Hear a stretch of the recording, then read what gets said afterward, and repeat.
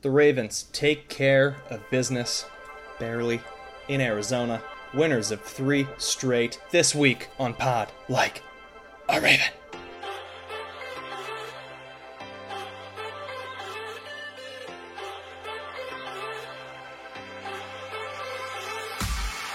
Your Baltimore Ravens, 6-2, tied for the number 1 seed in the AFC, something that I think we all would have taken in August, all things considered, but still feels a little unsatisfying right now. I am Antonio Barbera, and it's just a two-man booth today.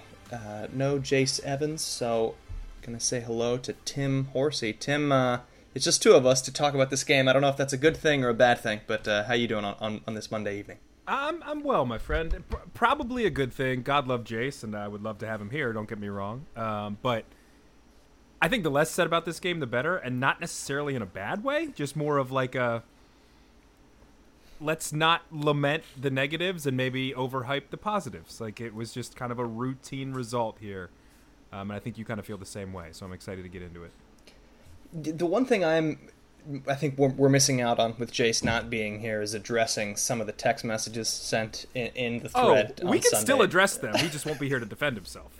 He really just, it was a good candidate game of Jace just jumping just right off the boat into the water as soon as we saw a little bit of chop, a little bit of the tide rising and some waves. He was just unhappy, not pleased with with how the game was going, with the team, with the city of Baltimore, and that was when it was like 7-7. So he was a little emotional, I think, for how this game went. But I would have liked him on here to talk to him about that and my take on this game. But it's just Tim. It's just Tim here, so he's gonna have to listen to this, unfortunately for him. But I think I'm gonna end up spending the majority of this recap talking about how things were pretty much fine for the Ravens from start to finish. Most importantly, once the score was 7-7, I was not genuinely concerned about the outcome of this game at any point. I think it was mostly watching whether or not the Ravens would cover or not.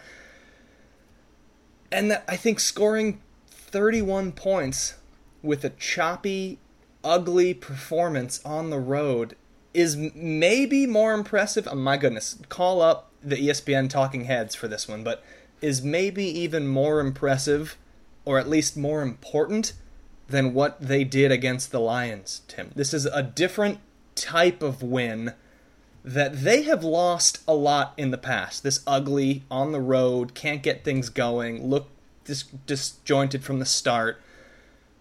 That game can continue on like that for 60 minutes, but it didn't really happen here. They figured things out offensively, defensively, and end up with 31 points. We never would have that in other years.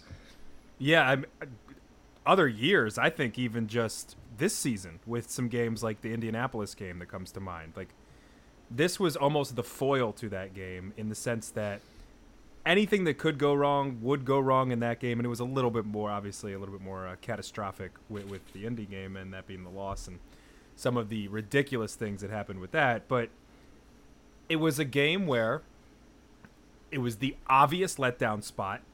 It was another road game, part of a 5-game stretch with 2 divisional road games, a game in London, and then this game on the West Coast, where you kind of thought, like,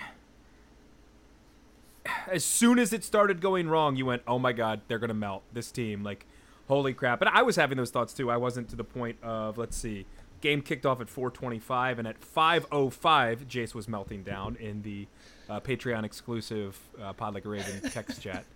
But it was nice to kind of see them struggle but never feel super, super uncomfortable. And I don't necessarily disagree with you, because I think in terms of this game's importance almost being more important than a statement win like the Lions, because I think what this Ravens team has constantly done over and over, like you said, is when everybody talks about them, which everybody was talking about them the previous week, they, lay an egg in an embarrassing losing fashion. This time they didn't do that. They laid a little bit of an egg, a half an egg, maybe 2 eggs. Would you go the other way? I don't really know how that works. But they didn't let it affect the overall outcome of the game, which was a win. And I think that you're going to have more of these type of games in a season and in playoffs than you're going to have a Lions game. Most of the time, one phase is not going to go right. Or, most of the time, you're not going to be clicking on all cylinders. And you kind of have to find a way to get to that, to still come out victorious. And they did that in this game. And, yeah, impressed is kind of the wrong word, I think, because I wasn't necessarily impressed. But it was good to see this team not look at their best and then still also feel comfortable about a victory. So the game obviously starts out a touchdown for both teams. You have a 12-play drive from the Cardinals that Jace is already melting down. They're able to get chunk plays on the ground, which is something that Arizona did pretty consistently through this game. And then you have the Ravens with the missed Jason Tucker field goal that, of course, goes off the bar, and the Cardinals take over again, and they start to move it a little bit. And so, you can see the concerns and these are the things that only happen in these trap game losses. But then that was kind of it for the Cardinals. Just kind of go silent for a long period of time, and it ends up being the Ravens having some choppy possessions, some bad possessions for sure, capitalizing off of good field position, and then getting into the end zone. So Lamar Jackson, the offense, clearly out of sorts in stretches, but still scored or had the missed field goal on 6 of 11 possessions, not including the final kneel down on the last play of the game as a possession. So on the whole, you kind of have to take it, but Lamar, the word that I have for him for this performance is uncomfortable. It did seem like he had a lot of plays in the pocket where he had time to scan the field and either didn't quite read the play correctly or didn't like what he saw. He seemed hesitant to make certain throws. Multiple times he was seemingly looking at a receiver following a route and was going to throw it, and then you could see him saying, "Oh, let me hesitate." Some pump fakes. Then he'd be late leaving the pocket a lot, and as a result took some sacks. And with all this put together, never really got into a rhythm. He throws for less than 200 yards. He doesn't do much on the ground. And yet, they make enough plays here and there, and they have other players in the backfield that can help, and they end up turning short fields into touchdowns and putting some points up, Tim. So thoughts on Lamar, and then also just an opportunity to talk about Gus Edwards having finally a game with as many touches as we would like him to have. We will see how long that lasts based on what this team does with the running back situation. But I'm curious as to how you thought Lamar played on the whole, given the kind of the game flow and how he took it without making big plays, but also not many big mistakes. Uncomfortable is such a perfect word, and I know it's not great podcasting to constantly just agree with each other, but I had this thought, and I watched the game with a couple people, so I maybe wasn't as responsive in the text group. But one thing I remember, kind of meant to say, and then it just kept going, so had to move on. He had the one shovel pass flip early in the game, where I immediately went, "Oh, this is going to be one of those Lamar games where everything just seems offbeat," and not in the good Ringo Starr way, where that's what part of what made the Beatles so good, the 4th grade drummer who is just learning how to play and realizing that no, this isn't the video game Rock Band. It's actually you have to keep a beat somewhere. And Lamar walks this fine line of obviously those spectacular plays, right? Those out of this world sandbox, the Nelson Aguilar touchdown against the Lions just a week ago are remarkable, but they could quickly turn bad. And it felt like it was going to go more in that direction, which, I think was concerning in the moment, but, obviously it didn't overall affect the team. And I kind of felt that way too. He seemed to be rattled by pressure a little bit more. I think one of the things we talked about last week was Lamar stepping up in the pocket, even though the pocket is kind of collapsing, but he still had time to make throws. This was the opposite of that, where he would step up into a collapsing pocket and rightly so get sacked or get pressured, and everything seemed a little bit off. With that, I thought the kind of lack of a running game early on in this game. They only had 9 rushing attempts in the first half for 28 yards. They finished the game with 130 rushing yards. 80 of those by Gus Edwards, who you mentioned. Obviously, do the math there. 100 of those yards were achieved in the second half. I think they kind of realized, like, look, this is going to be one of those wonky games. This is not going to be Lamar's going to air it out to everybody. We're going to have tons of time to make plays, what have you. Let's just get back to an aspect of this offense that I praised last week. I'm so happy that they still have a power running game that can chew clock and dominate weaker opponents and kind of finish out games. And I thought, making Gus Edwards that guy in the backfield, where it wasn't like, yeah, we're lining up in shotgun and we're lining up with like 3 wide and 1 tight end, so it's a little bit of a lighter package. So that means we're definitely going to use Justice Hill in here. No, we're going to use Gus Edwards, and we're still going to run the ball up the middle, or we're going to run stretch plays with Gus and give him the opportunity to make these plays that kind of, this is a fan point of view, seem to be going to Justice Hill more often, excuse me. And I just it was really nice to see, because I think, and we'll talk about the trade deadline a little bit later, if nothing happens, on Tuesday as you're listening to this, where the trade deadline's at 4 o'clock, if you listen to this the day it releases, I still think this offense can be very, very competent and good, probably great, with Gus Edwards as the lead back. So it was nice to see them kind of lean on him, especially in a game that simply was not going Lamar's way.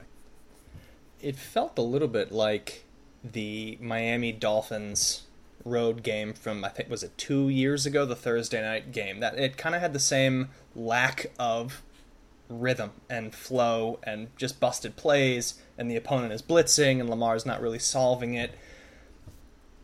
And that's such a good point, Tim. They turned away from what wasn't working, which in that Dolphins game it seemed to be the same thing over and over and over again every possession.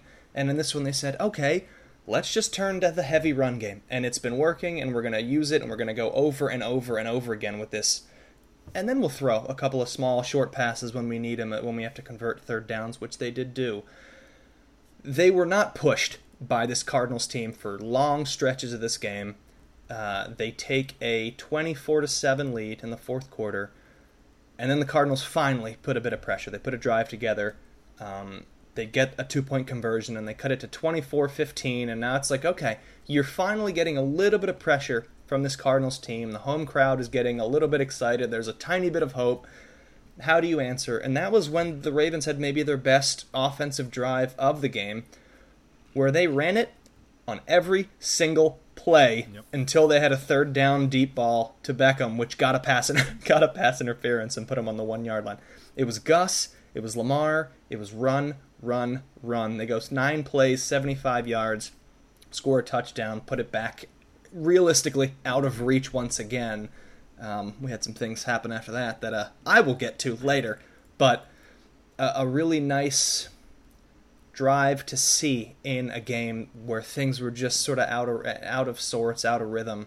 And when the moment came in a game against a bad team, a kind of tough moment, they responded in the best way possible. Defensively, some good, some bad. I did not think there was any world in which this Ravens D gave up 24 points to the Cardinals, but again, some stuff that was just weird. But we are starting with a guy that I don't think we've spoken about one time this entire season, and he was the MVP of this game, I think you could say, maybe.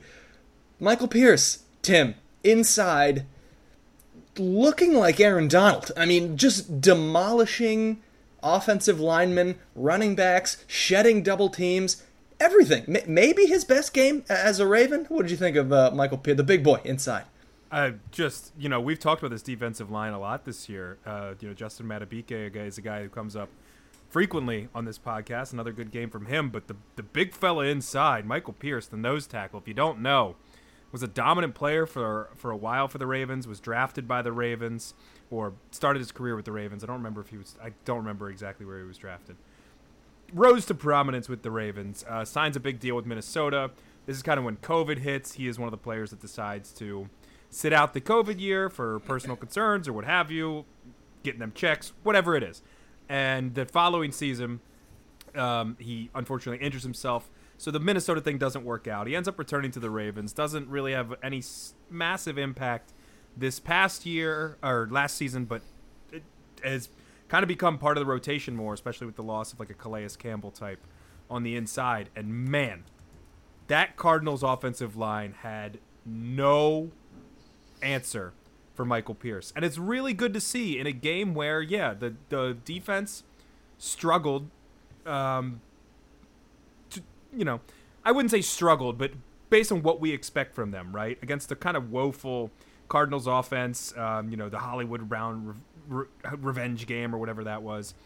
It was nice to see another guy step up, another guy who could make an impact, where this defense is laden with stars. Roquan Smith, Patrick Queen coming into his own, another 11 tackles for Patrick Queen. Justin Madubuike, as we mentioned, Marlon Humphrey, Geno Stone with another interception here, the league leader in picks. It was nice to have a guy that, when all those guys maybe aren't the stars of the show, and I thought, obviously some of them still had good performances, it was great to see a dude like that on the inside just eating up. Dominant defensive line play, I've said it multiple times in this podcast, can change games. It can completely throw off the rhythm of the offense because you're getting pressure immediately right in your face. You're not able to establish the run game, especially on the inside, where it is so crucial. And, him being the MVP, I would completely agree. I thought he was a massive part of the reason the Ravens won this game. You mentioned Geno with another interception. Stevens also gets an interception. And that's because Dobbs was really horrible throwing the ball for the majority of this game for the Cardinals. He can complete the 5-yard throw, maybe the 7-yard throw, but when you get into passing downs or you have to stretch the field, he would miss receivers consistently, and it led to 2 really terrible throws and terrible decisions. The second interception is on a 1st and 10 from your own 20-yard line, 15-yard line, what have you, and he just when multiple defensive players are both standing there trying to intercept a pass, that's when you know it's a disaster, and trying it in that down and distance in that part of the field was just so bad. And this is what then ties into what's bothering Antonio. And it's soft coverage, prevent D, whatever the hell you want to call it. Because, look, I get wanting to slow the game down when you have a big lead. The point being you want to prevent big plays beating you, and you want to make the other team bleed clock and have to move the ball methodically and maybe beat themselves. But when you have dominated an opponent the entire game, really after that first drive, which only existed because of Raven penalties, when you've been dominating, especially through the air, against the other team's quarterback through the air, it is ridiculous to me to just start giving away 8-yard completions on every play. Dobbs looked incapable of consistently throwing the ball more than 5 yards downfield. Why now just suddenly give it to him for free? Because he took advantage, he got into a rhythm for the first time all game, and then they ended up moving the chains faster than they were before that happened. As opposed to him airmailing throws left and right when you're playing tight coverage and man-to-man. Now all of a sudden it's this soft zone drifting 15, 20 yards back, and he just pitch and catch 8 yards on first down, run it for 3. 8 yards on first down, run it for 3. If you're playing the Chargers, if you're playing the Bills, if you're playing the Chiefs, I don't even want to mention the Chiefs because there's no real world where the Ravens are blowing out the Chiefs. But when that's the circumstance, I get it. You want Allen to have to throw things, Josh Allen to have to throw things short so that he can't just get a bomb and get back into the game quickly. But in this situation, it made no sense. And it also specifically let the Cardinals back into this game, where all of a sudden they're getting downfield, they're getting into the red zone easily and quickly, and putting points on the board. I would love to know if this was a Harbaugh decision or a McDonald decision. Feels like a Harbaugh one to me, because one of these guys has been here for a long time, and we've seen it over and over and over again. I guess it worked. I don't know. I guess I'm wrong for bringing this up entirely, because guess what? The Cardinals, you're not going to recover 2 onside kicks, so it took that much time. But I hate it. This game should have been over, and you could have just kept your defensive philosophy exactly the same. And guess what? I doubt that the Cardinals would have ended up scoring 17 points in the fourth quarter, which is what they ended up doing in this soft coverage, Tim. Am I wrong? Am I wrong? Spoiler alert, it sounds like a man who bet on the Ravens to cover. I will just say that and move on swiftly. No, I completely agree with you. My dad, in one of his many beautiful dadisms, said, prevent defense prevents you from winning the game. And we've seen it many times with the dominant Ravens defenses over the years where they get like a 17-point lead that dwindles to 3 in the fourth quarter and they still squeak out a win. I hate it. I think you should continue to play your game, especially if it's effective, especially if it's working, and especially, too, if you're a defense that really hasn't given up many big plays this year. Like, that was kind of one of the mantras, was it last year, or maybe even when it was 2 years ago, the final Wink Martindale year, where they just kept giving up chunk plays. It was like constant, 25 to 60-yard touchdowns, at least one a week. And this team doesn't do that. They're a very good, well-coached, talented defense, and there's no need to put this amount of anxiety and pressure on fans and I assume coaches too, because like let's say it is a defense-led thing where it's Mike Macdonald kind of changing the philosophy. I don't think Harbaugh's loving that lead dwindling, especially knowing how this team has been a bit snake bitten over the past couple of years in terms of just the craziest and most ridiculous ways to lose.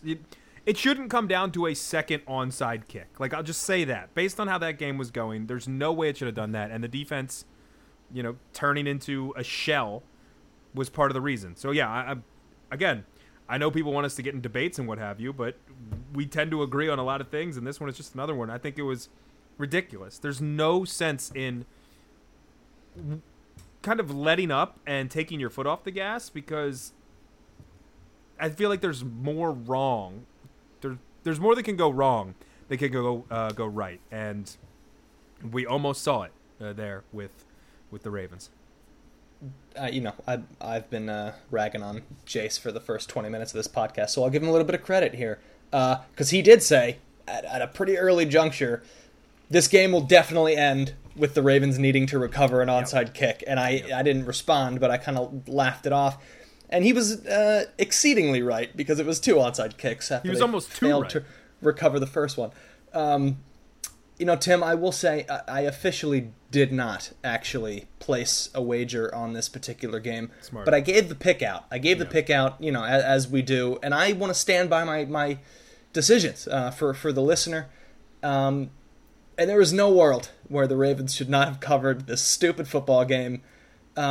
The Cardinals get the 3rd and 15 first touchdown of the fourth quarter, where the receiver's forward progress was stopped or moving backwards, I would say for a good 5 seconds.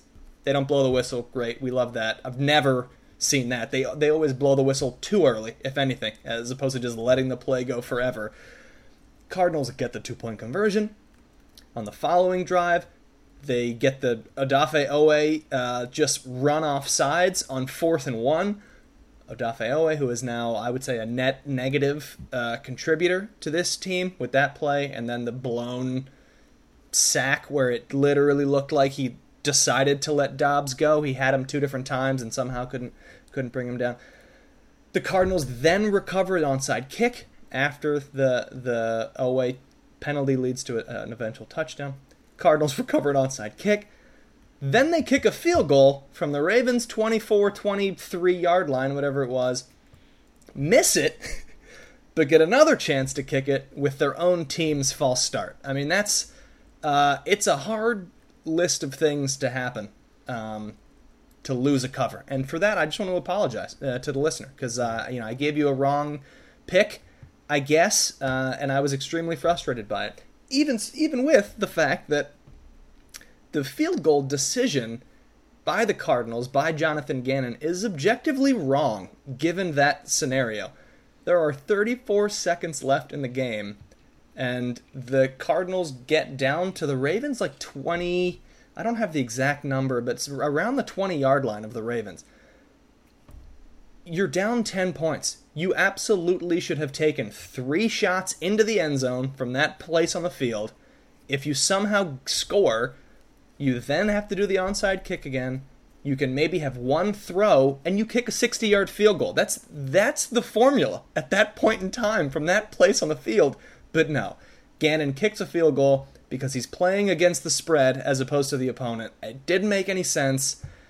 Great job, Cardinals. I guess, I don't know, gambling is rampant inside the walls of the facilities, because that play made no sense. So yeah, Tim. Without having a bet on it, I'm frustrated. Still frustrated by it. Yeah. Other things, intangibles in this game, the penalties. I thought it was worse before I looked at it, the actual number. It's 6 penalties for 45 yards. I think it seemed worse to me because they were in particularly bad spots. There were 2 third-down penalties on that first drive of the game defensively. Then the OA offsides is on 4th down. Other than that, I think they look pretty... And special teams, you got the missed field goal by Justin Tucker.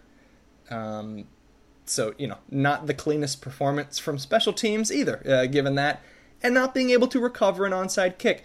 Tim, Nelson Aguilar was made fun of. He was like a meme because he had bad hands for much of his career. Why is he the literal player put in the position to recover an onside kick for this Ravens team? Yeah, it's a really great question. If you don't know what this clip is, I'm gonna put it in the episode. Actually, I'm gonna do a little post production, and here is this amazing clip right here. My man just started throwing babies out the window.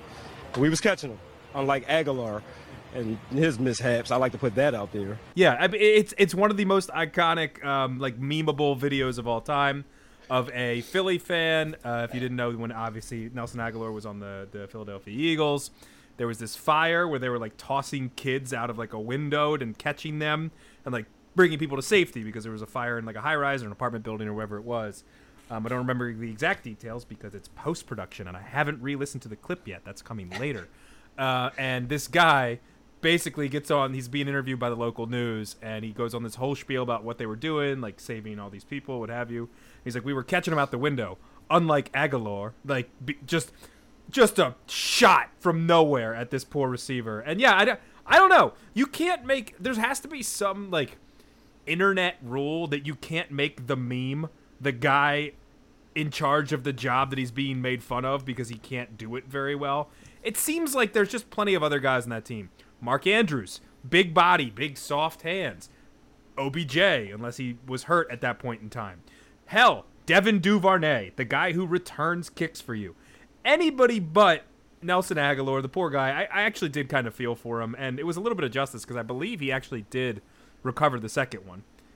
He was the guy kind of, because they were like, yeah, they just put him right back there again. Go do it again. Yeah, so, it was unfortunate, we'll say that. And again, made you sweat a little bit more than you needed to towards the end of that game. But yeah, when I'm looking now to pull up this clip for us later, when you have hashtag unlike Aguilar, you can't make that guy you can't put that guy as the lead of the hands team. It's not going to work.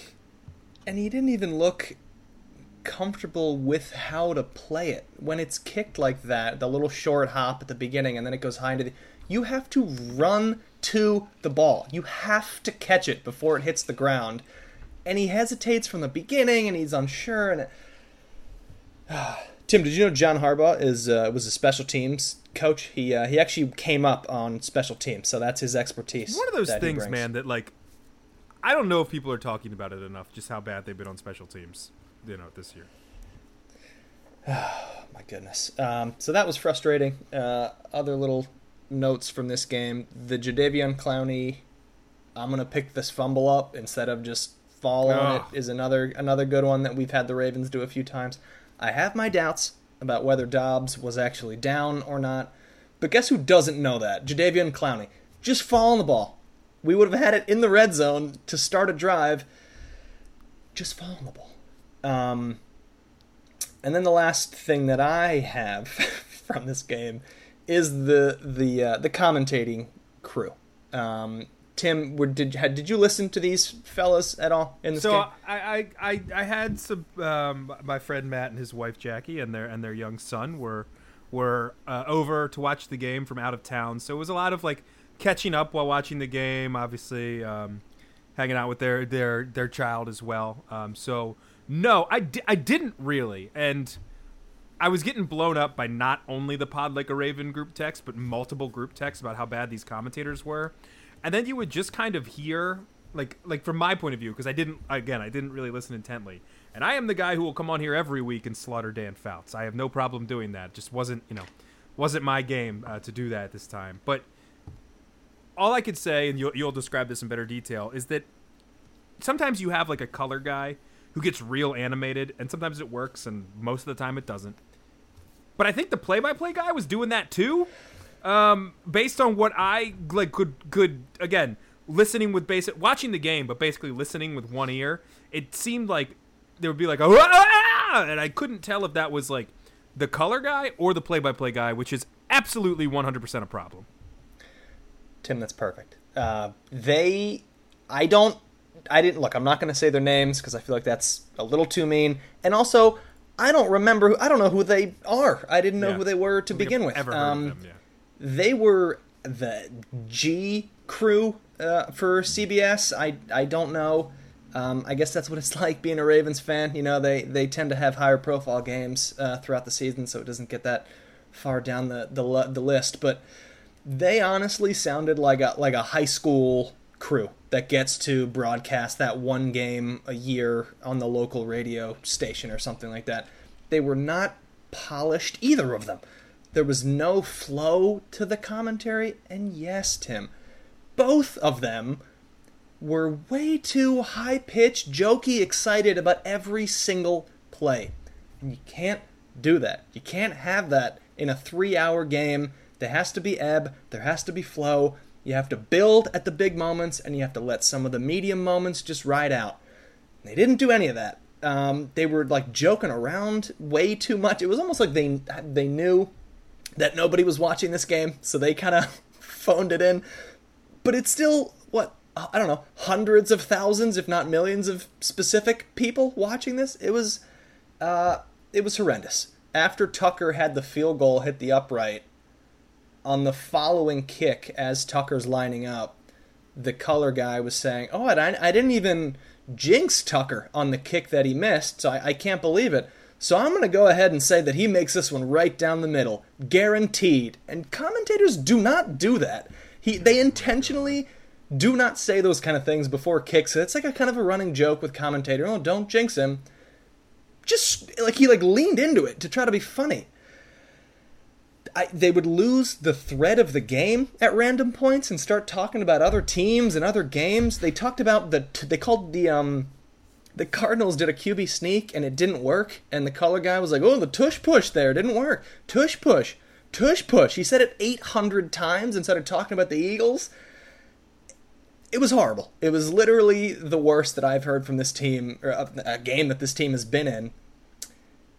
And we get Nance and Romo to make up for it next week. Romo, I could take or leave. Nance, obviously, one of the best play-by-play guys going. It's the number one crew for CBS. So we get them as a reward. I guess CBS trying to make up for, the disgrace.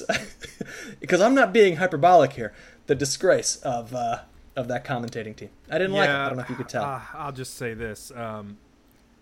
I'll probably have some thoughts about Tony Romo on next week's episode. We'll just say that. All right. Anything else from this game, Tim, before we turn away to the NFL? Yeah, just one thing. I sort of mentioned this, and a guy that we quote a lot, and we will probably continue in this next section that we do here. Jeff Zrebiec, obviously the athletic reporter for the Baltimore Ravens. Incredible follow. Sign up for the Athletic. If you're even just a fan of just the Ravens and that's your only sports team, you should follow the Athletic. And sign up for them. Get one of the cheap, dollar deals or whatever it is. It's completely worth it. He just wrote in his recap piece, and I just want to read this because it kind of puts a lot of perspective on us kind of hitting the panic button a few times earlier in the year. Quote, "The Ravens finished a 5-game stretch where they played 2 divisional road games, a game in London, and another on the West Coast, with 4 victories. Players and coaches would have probably... By the way, the other game in that 5-game stretch they didn't mention was the Lions game. Good team. So just throw that in there aside. They finished with 4 victories. Players and coaches would have probably signed up for 4-1 in blood before the stretch began. Now they await 3 straight games at home. 6 of their final 9 regular season games are at the friendly confines of M&T Bank Stadium, end quote. We've talked about the end of this schedule being pretty brutal, but 6 of 9 are at home. A lot of the division is already out of the way, and you finish 4-1 with 2 road games in division, Lions, London, and a West Coast trip to Arizona. I think a lot of times we need to step back and realize kind of how spoiled we are with this Ravens team. Not saying their criticism isn't deserved, because it absolutely is for the expectations we have, but pretty damn good rolling into the kind of back half of the season here. Yeah, 2 frustrating losses, some wins that haven't been as comfortable as you would have hoped or wanted or thought based on the matchups. You want to be tied for the top seed in the AFC after 8 games? Yep. Yes, that sounds good to me.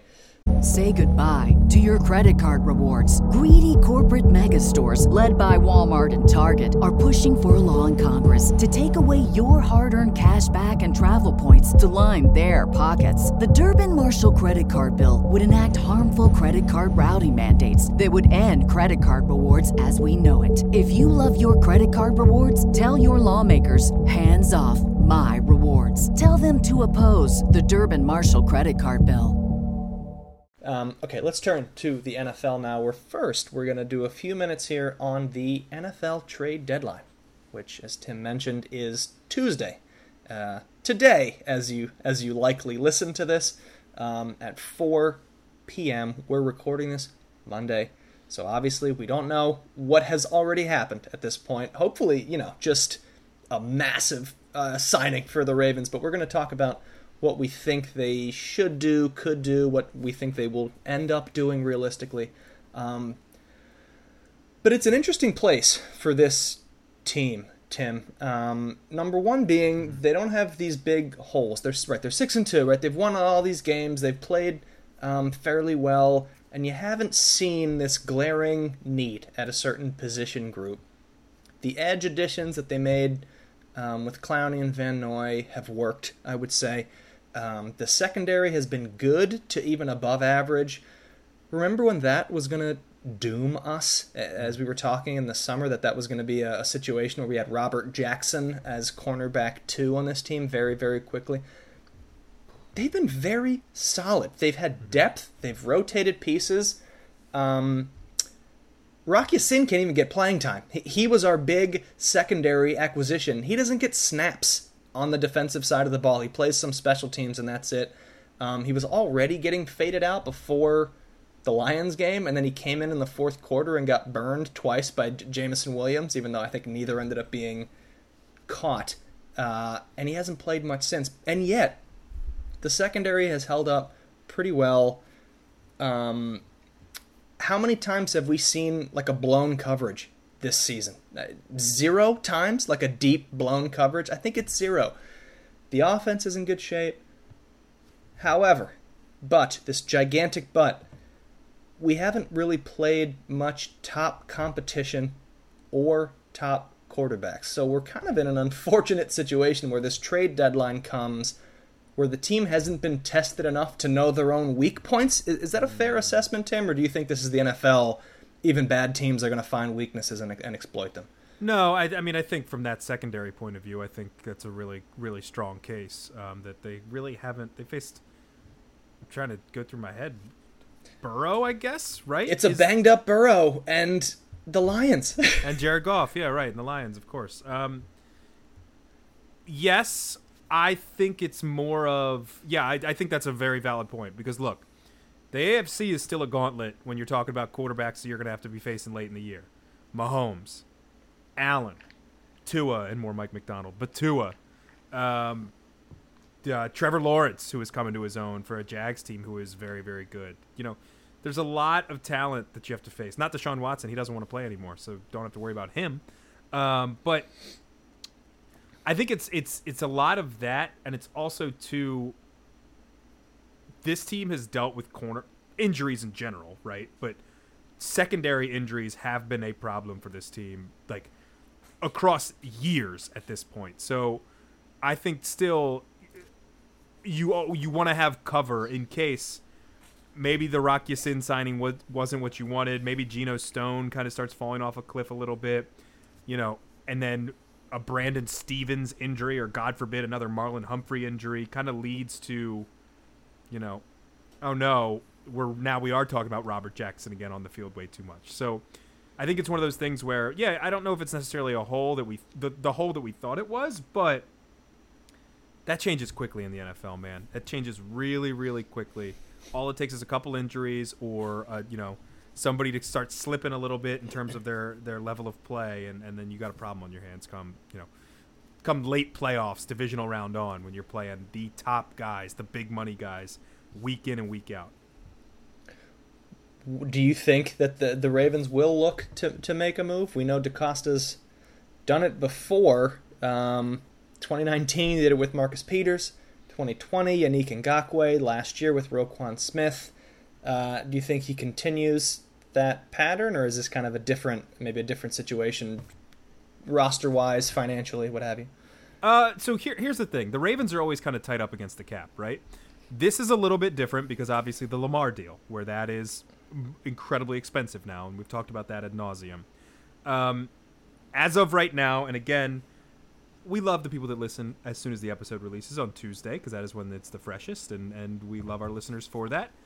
If you're listening to this a little bit later, this could all be null and void, so we'll glance over this, but a couple of things I do want to talk about. Diana Rossini of The Athletic is reporting that the Ravens are one of the teams looking to add a running back. They are looking in this running back market. There are a lot of running backs on the quote-unquote, let's call it the Twitter trade block. Not the real trade block, but the trade block that we all think, like, oh, this team's tanking. Like, what? Come on. They definitely don't need these guys anymore. Derrick Henry being one of them. Josh Jacobs being another one. Saquon Barkley, a third. And obviously Josh Jacobs, we don't know the result of the Monday Night Football game as we're talking about this, but, Josh McDaniels is their coach. They're not going anywhere. Dalvin Cook, who's not getting the playing time he thought he would in New York. I think a Roquan Smith level trade is not on the cards this year, and that might be me trying to dampen my expectations. But one, we know the likes of Barkley and Henry, the teams have come out and said via, Rap Sheet and Adam Schefter and what have you, that those guys aren't for sale. The Ravens have $3 million in cap space right now, and some upcoming free agents are Justin Madubuike, Patrick Queen, Odell Beckham Jr., who knows anyway, Kevin Zeitler, Geno Stone, who all of a sudden might be trying to make some money because he's leading the league in picks. There's a lot that you want to try and retain of your in-house talent, which the Ravens are more concerned with anyway, obviously, than trying to sign lucrative free agents or what have you. They would love to keep one of Madubuike and Queen. I think everybody's realistic that saying they're not keeping those. And I think looking ahead and knowing that, hey, you hit on some of these picks and you want to keep some of these guys in-house is going to maybe limit their options. But I'm not putting anything past DeCosta, man. Like, I'll say this. As you're listening to this, I'm working. I'm very busy at work. But also I am refreshing Twitter constantly to see if something had actually happened around 4 p.m. And that's going to start really early in the day, and it's going to limit my productivity a little bit. I won't lie. I hope my bosses aren't listening. They're not Ravens fans. They're not. No, I'm just kidding. But this is a long way of saying I'm not sure. I don't think so this year because the cap situation is so much tighter even than it more normally is. But if they make a call on a guy that maybe this is the year that they use a rental, right? Like, I don't think Yannick Ngakoue was supposed to be a rental, but then he ended up just not working out, so they didn't really keep him in the building. Marcus Peters and Roquan Smith, the intention there was, we'd like to sign them long-term, and they did so, obviously. Maybe this is the year where they're like, we're this close. We feel really good about where we are. We'll risk a couple draft picks for the, I don't love the Derrick Henry, but, like, let's say Saquon Barkley. Like, I think that would be a really dynamic piece. We'll risk it for the rental and just say, look, we kind of know we're not going to be signing him after this, but let's try and take that next step this year to make ourselves really good. DeCosta loves making that move, man, so I could see it happen. Yeah, I kind of like that. It's so funny.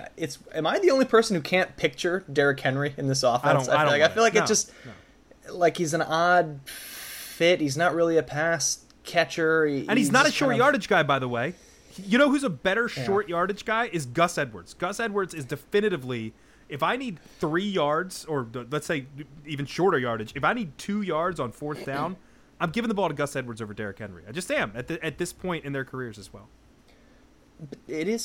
All of this is strange to me. I mean, look, I believe Diana Rossini is she's much more plugged into things in the NFL than I am, meaning I'm not at all. But the Ravens looking to add a running back is a little strange to me, outside of maybe a marginal addition, because they have Gus, they have Hill. Mitchell is kind of this guy that they're, I think, trying to get more involved, but he keeps getting these small injuries. I think he will come back and start taking some of Hill's snaps and plays. But then they just have Melvin Gordon on the practice squad. He's the guy that's just like waiting to kind of come up and take some snaps and take some plays. He apparently has one practice squad elevation remaining until they have to make a decision with him. So I think they're keeping him on the practice squad until they decide that they need to bring him up permanently or not. So there are guys there, and I think you've maybe hit the nail on the head here, is that the rental is the move because they don't have a ton of money, and they're not. Guess what? They're not going to pay a lot of money for running backs anyway. They're too ahead of the curve on that to really invest any money, significant money in that position. But I kind of see them sitting tight. I think they like where they're at. They're relatively healthy, which is great, for the first time in a long time. After a couple weeks in a row, no major injuries, which is something that's been amazing. But boy, it'd be nice. It'd be fascinating. It doesn't cost us a penny, Tim, for them to pay a guy for a couple of months to make a Super Bowl run. So we will see. We will see how that goes. Let's turn to the NFL Sunday as it happened.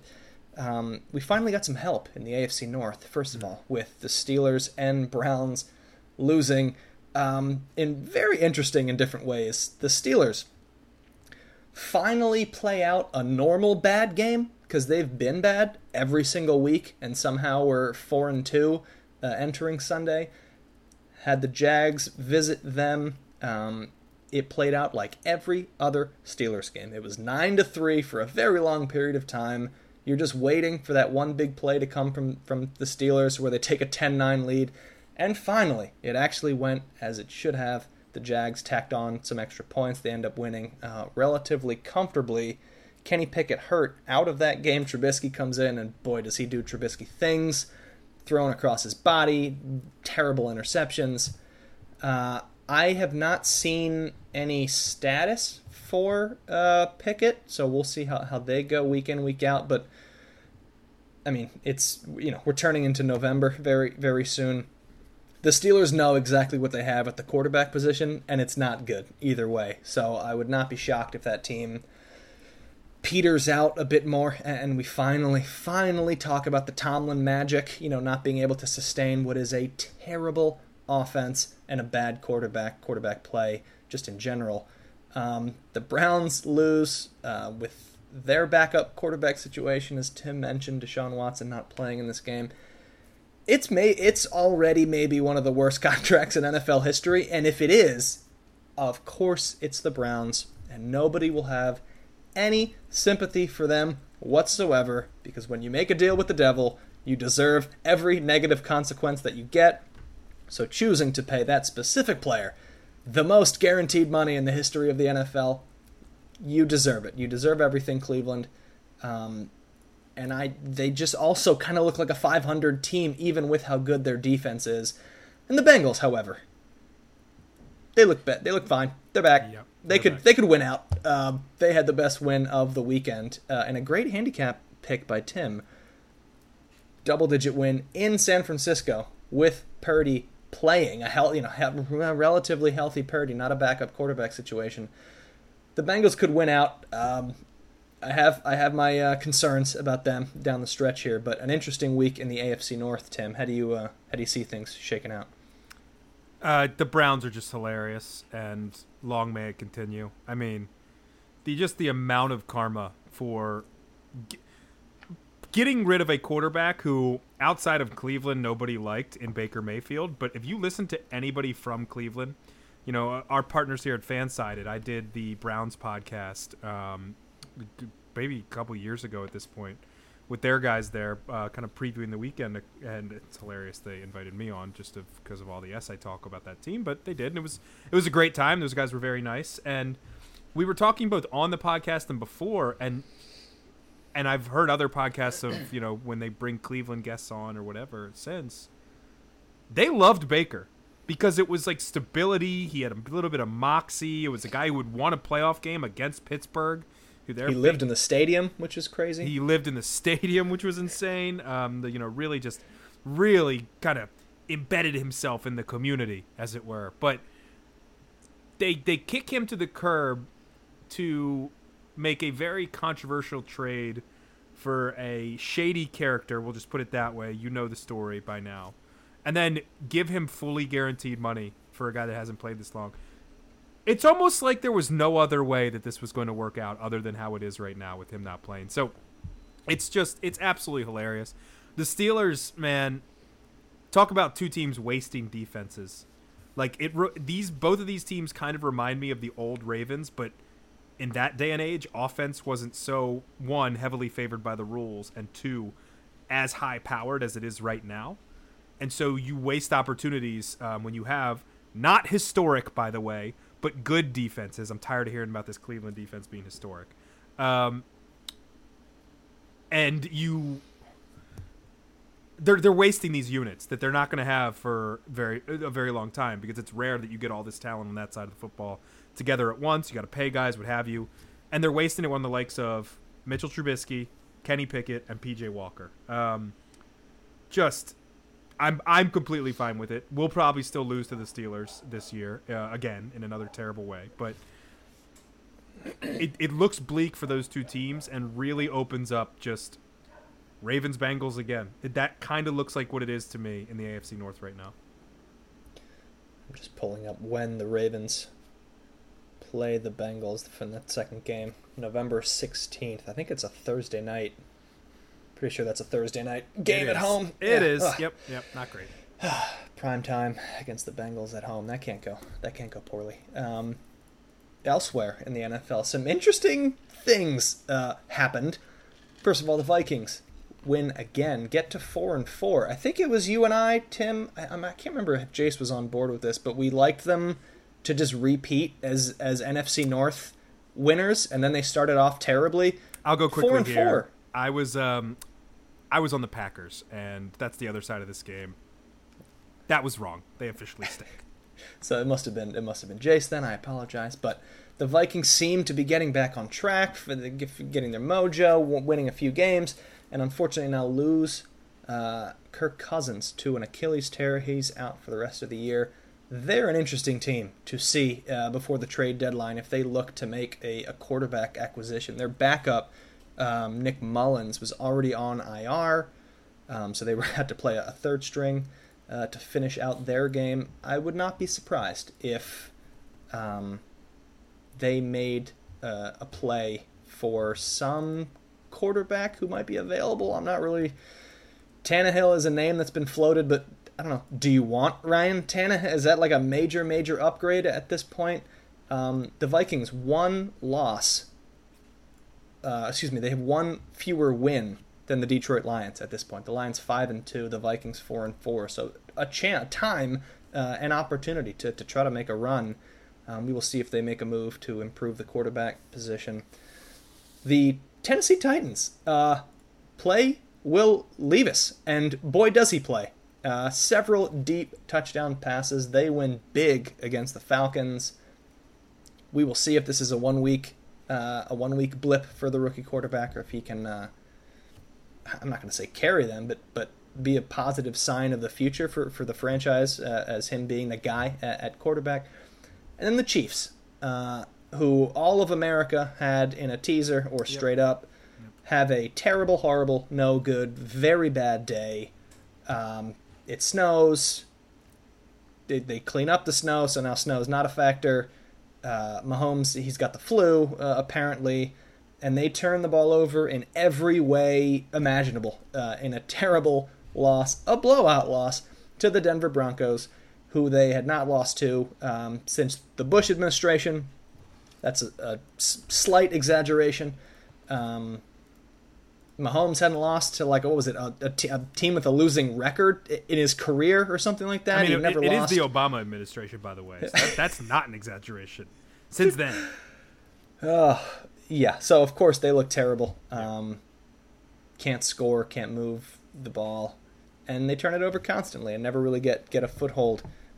So obviously I'm taking them this week because there's no way that happens twice. But Tim, what was your games that you watched or things that you noticed or cried about like I did when watching some of those Chiefs highlights?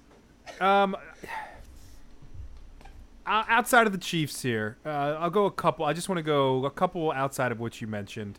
The Eagles still, like, they're 7-1, but not convincing yet, which maybe is a good thing. You know, talk about this Arizona game for the Ravens. Like, you want to get the win even though when you don't look that good. They go to overtime, I believe. Or no, it wasn't overtime. I apologize. But a 38-31 dramatic win over the Commanders, who always play them tough. Jalen Hurts, 4 touchdowns. A.J. Brown might be the offensive player of the year. Nobody cares about your fantasy team, but as somebody that has him in fantasy and watches a lot of Eagles because of it, my God, that guy is very good at football and just an imposing force.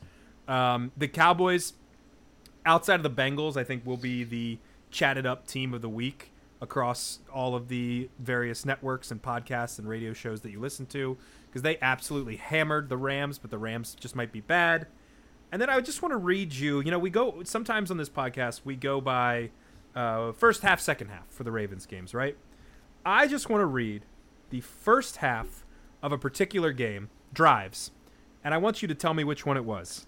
And I need my pen out to mark these because there's a lot here. First half of this game, ready?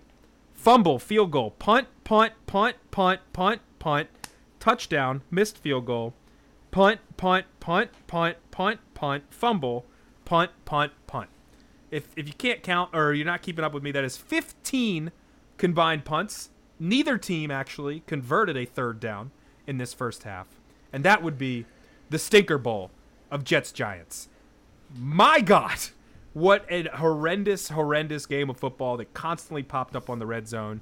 The Ravens, being the 4 o'clock game, you had a little bit of time earlier in the day to sit on your couch and just watch Red Zone or whatever local game you were given on CBS and Fox. And if it was that one, I am sorry, because Jesus Christ, that was bad. And not in a, for all the Zach Wilson resurgent talk that maybe he can lead him to the playoffs and old Gimp Rogers can walk out there and maybe make some noise in the playoffs.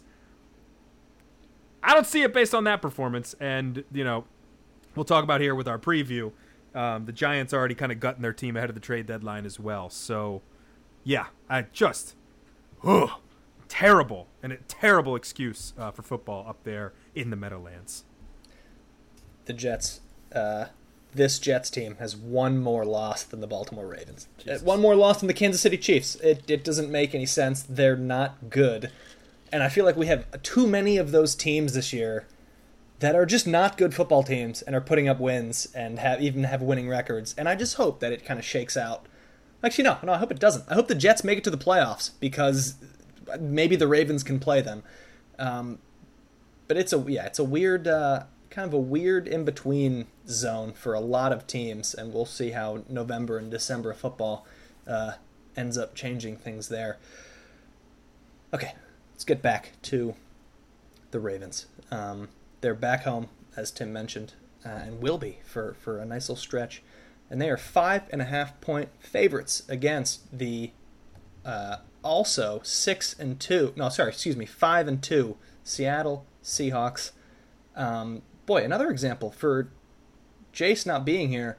I gave Jace a ton of flack when he picked the Seahawks to win the West, and I said, that's just wrong. The 49ers will win the West by a lot. Seahawks, half a game up on the 49ers at least at this point in the season. So, Jace, that would be an amazing pick to get right over me by the time we get to January. But still a lot of football left to play. For this week, it's the game of the week in the NFL. Sort of. Bengals-Bills will play at night. Chiefs-Dolphins will play in the morning in Germany. So it's the 1 p.m. game of the week between two playoff hopefuls and one Super Bowl contender. Yeah, that's right. I said it. So let's start with the Ravens on offense. The Seahawks? Against the Seahawks defense.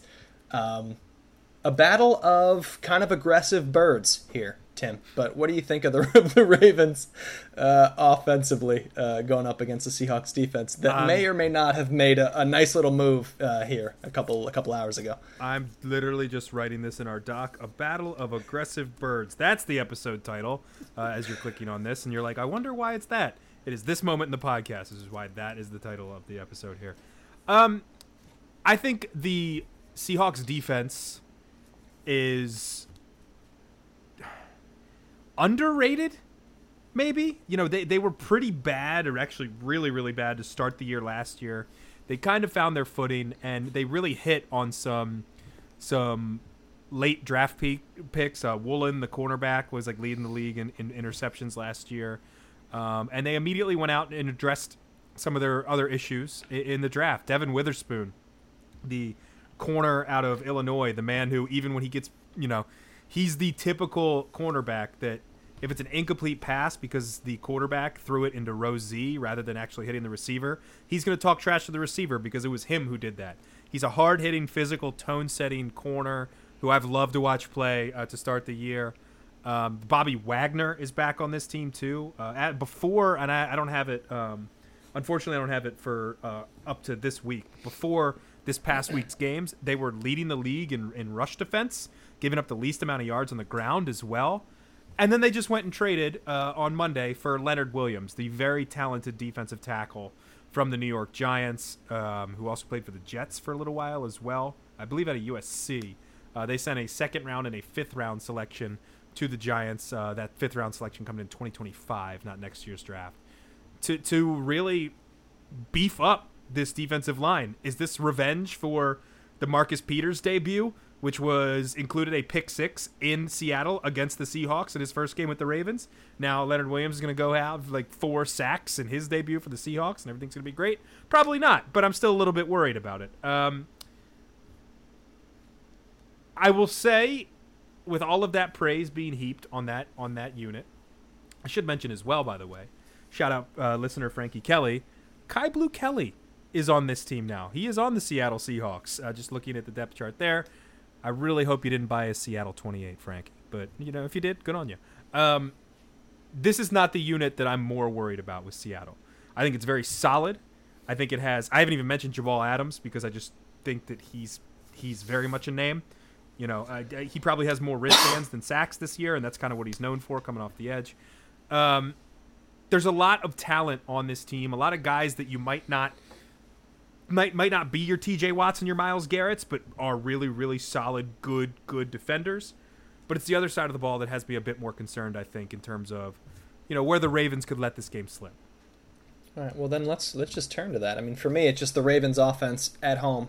Can they work at 80% efficiency that they did at home against the Lions? Yep. That would be great. That would, can they just execute, run their plays, avoid turnovers, have a positive, a nice quiet atmosphere when trying to run it. But let's turn right to the Ravens defense then against the Seahawks offense.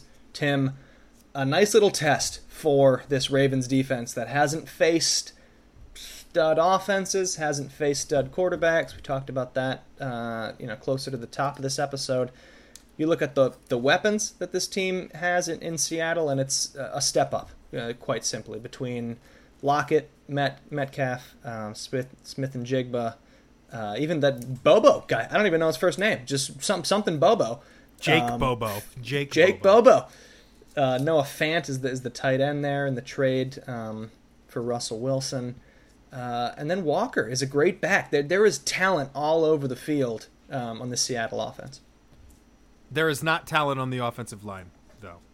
Charles Cross was the first-round selection in the 2022 draft. But outside of that, it's a unit that has been bad for years for Seattle, really. It's been one of those units where, like, it was working with Russell Wilson because he couldn't see over him anyway, so he would scramble to his left and to his right to make plays, and it wasn't as big of a problem. But this league-leading sack unit for the Baltimore Ravens should feast, and they should really dominate, and this is where I think they could change the game, because I think Geno Smith is, I don't think he's great per se, but he's got enough weapons there that all he has to really do is distribute. I think if they can create pressure on Geno Smith, get him off his spot, he is not a, scrambling improvisation quarterback.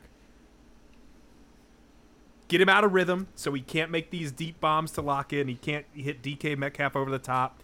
Can't get the nice little, security blanket, whether it's Smith and Jigba, whether it's Noah Fant, and make sure that offense doesn't consistently just keep moving.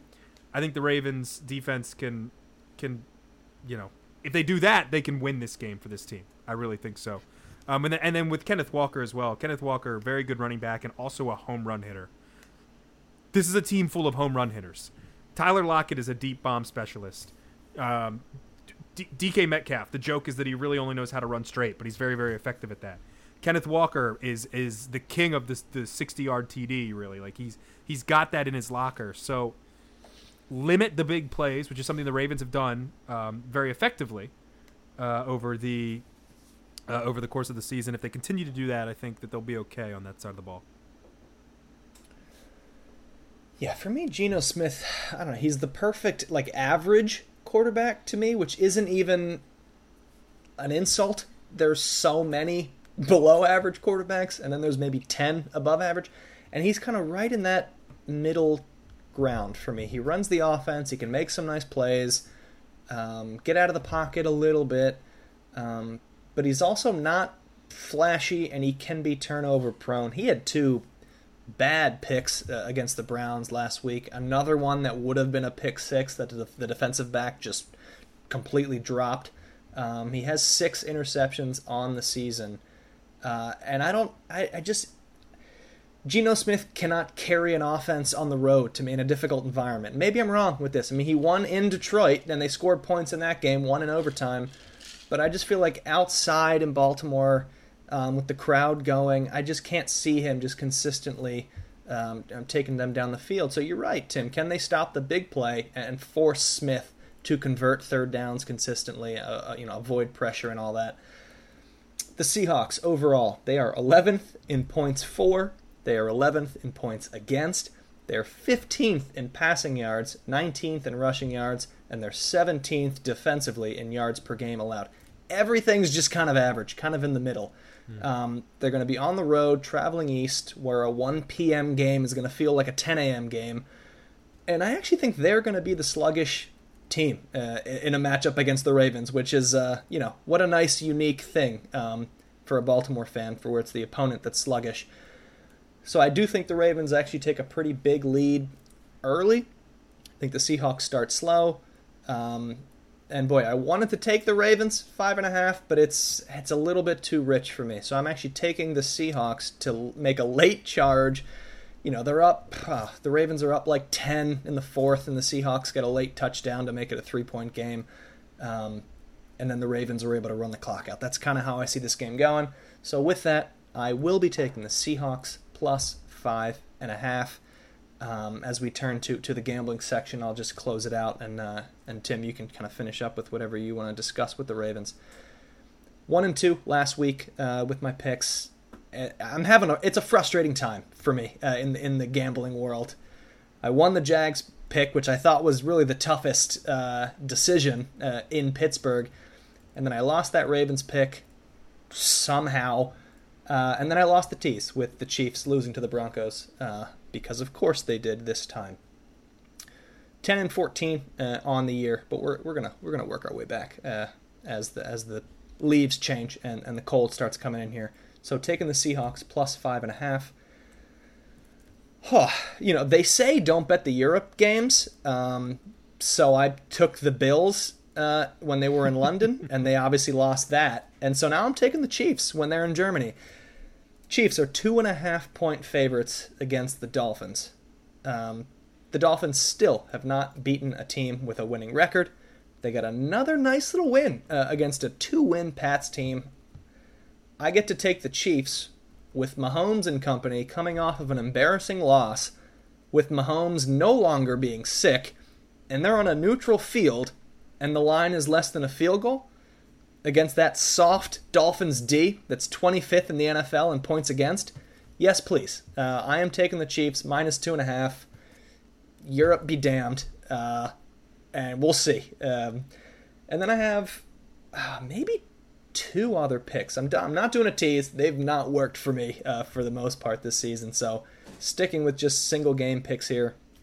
And I just wrote down, why am I not taking Bengals -3 at home against the Bills? So I am taking Bengals -3.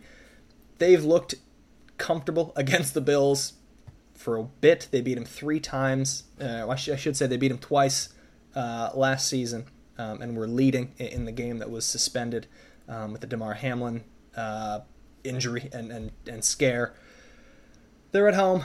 Everything's working for them. And it's like teams going in opposite directions, and it's only a field goal. So I really like the Bengals in that spot against the Bills.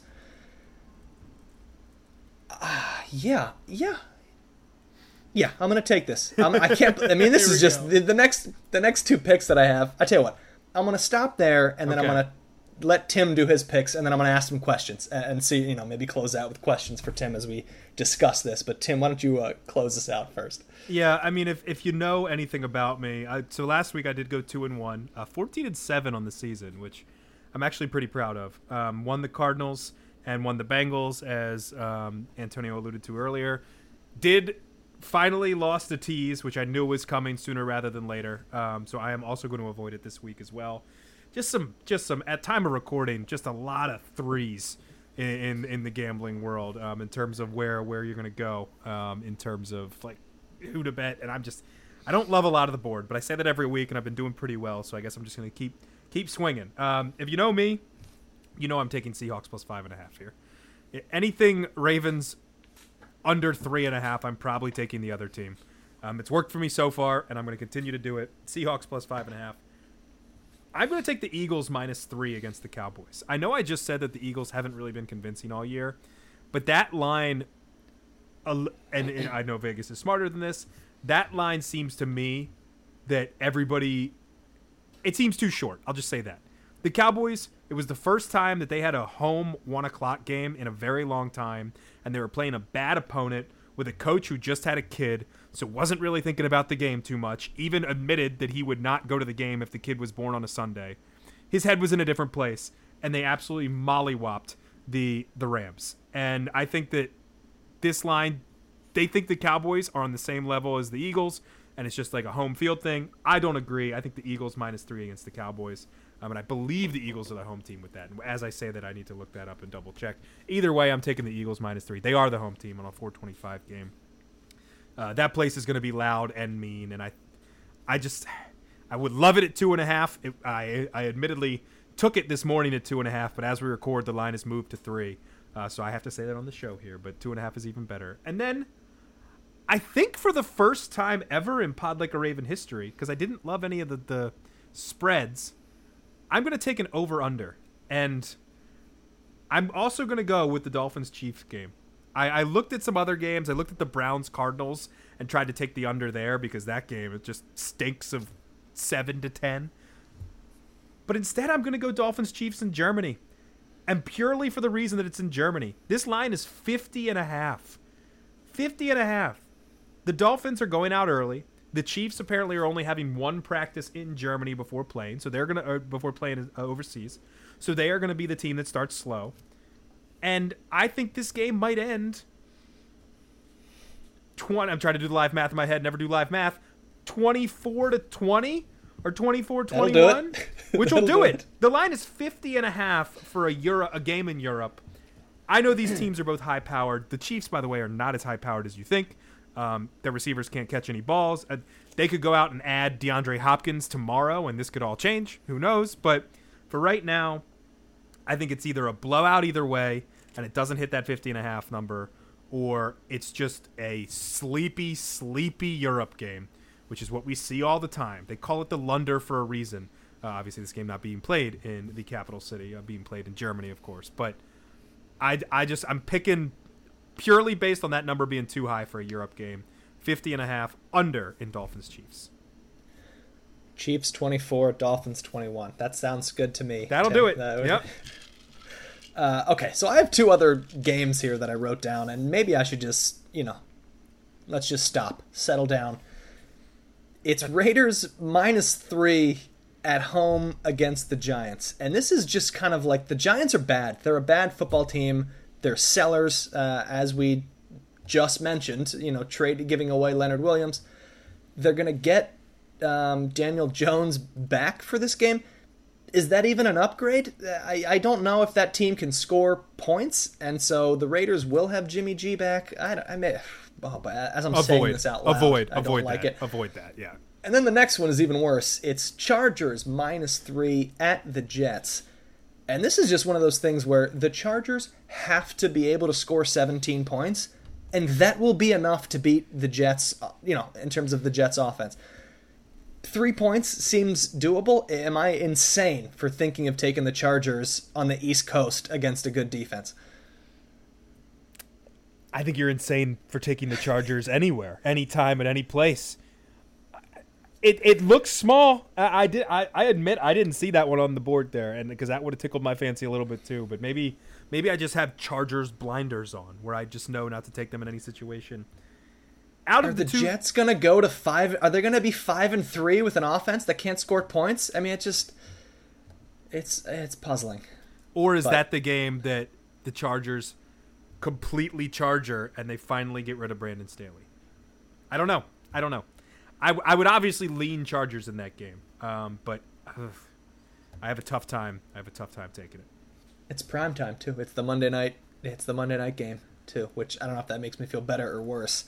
All right, I'm gonna avoid. I'm gonna use Tim's been hot this season. I'm gonna listen to him, and I'm officially deleting both picks. So it's just 3. It's just Seahawks, Chiefs, and Bengals. Thank you, Tim. I appreciate your I got you, buddy. your diligence here. All right, that's going to do it for us. A fun episode. It's better to talk when the Ravens have won football games. And we'll be back next week with the trio to talk about, hopefully, another Ravens victory. For Tim Horsey, I am Antonio Barbera. Thank you very much for listening to us on Pod Like a Raven. We will see you next week.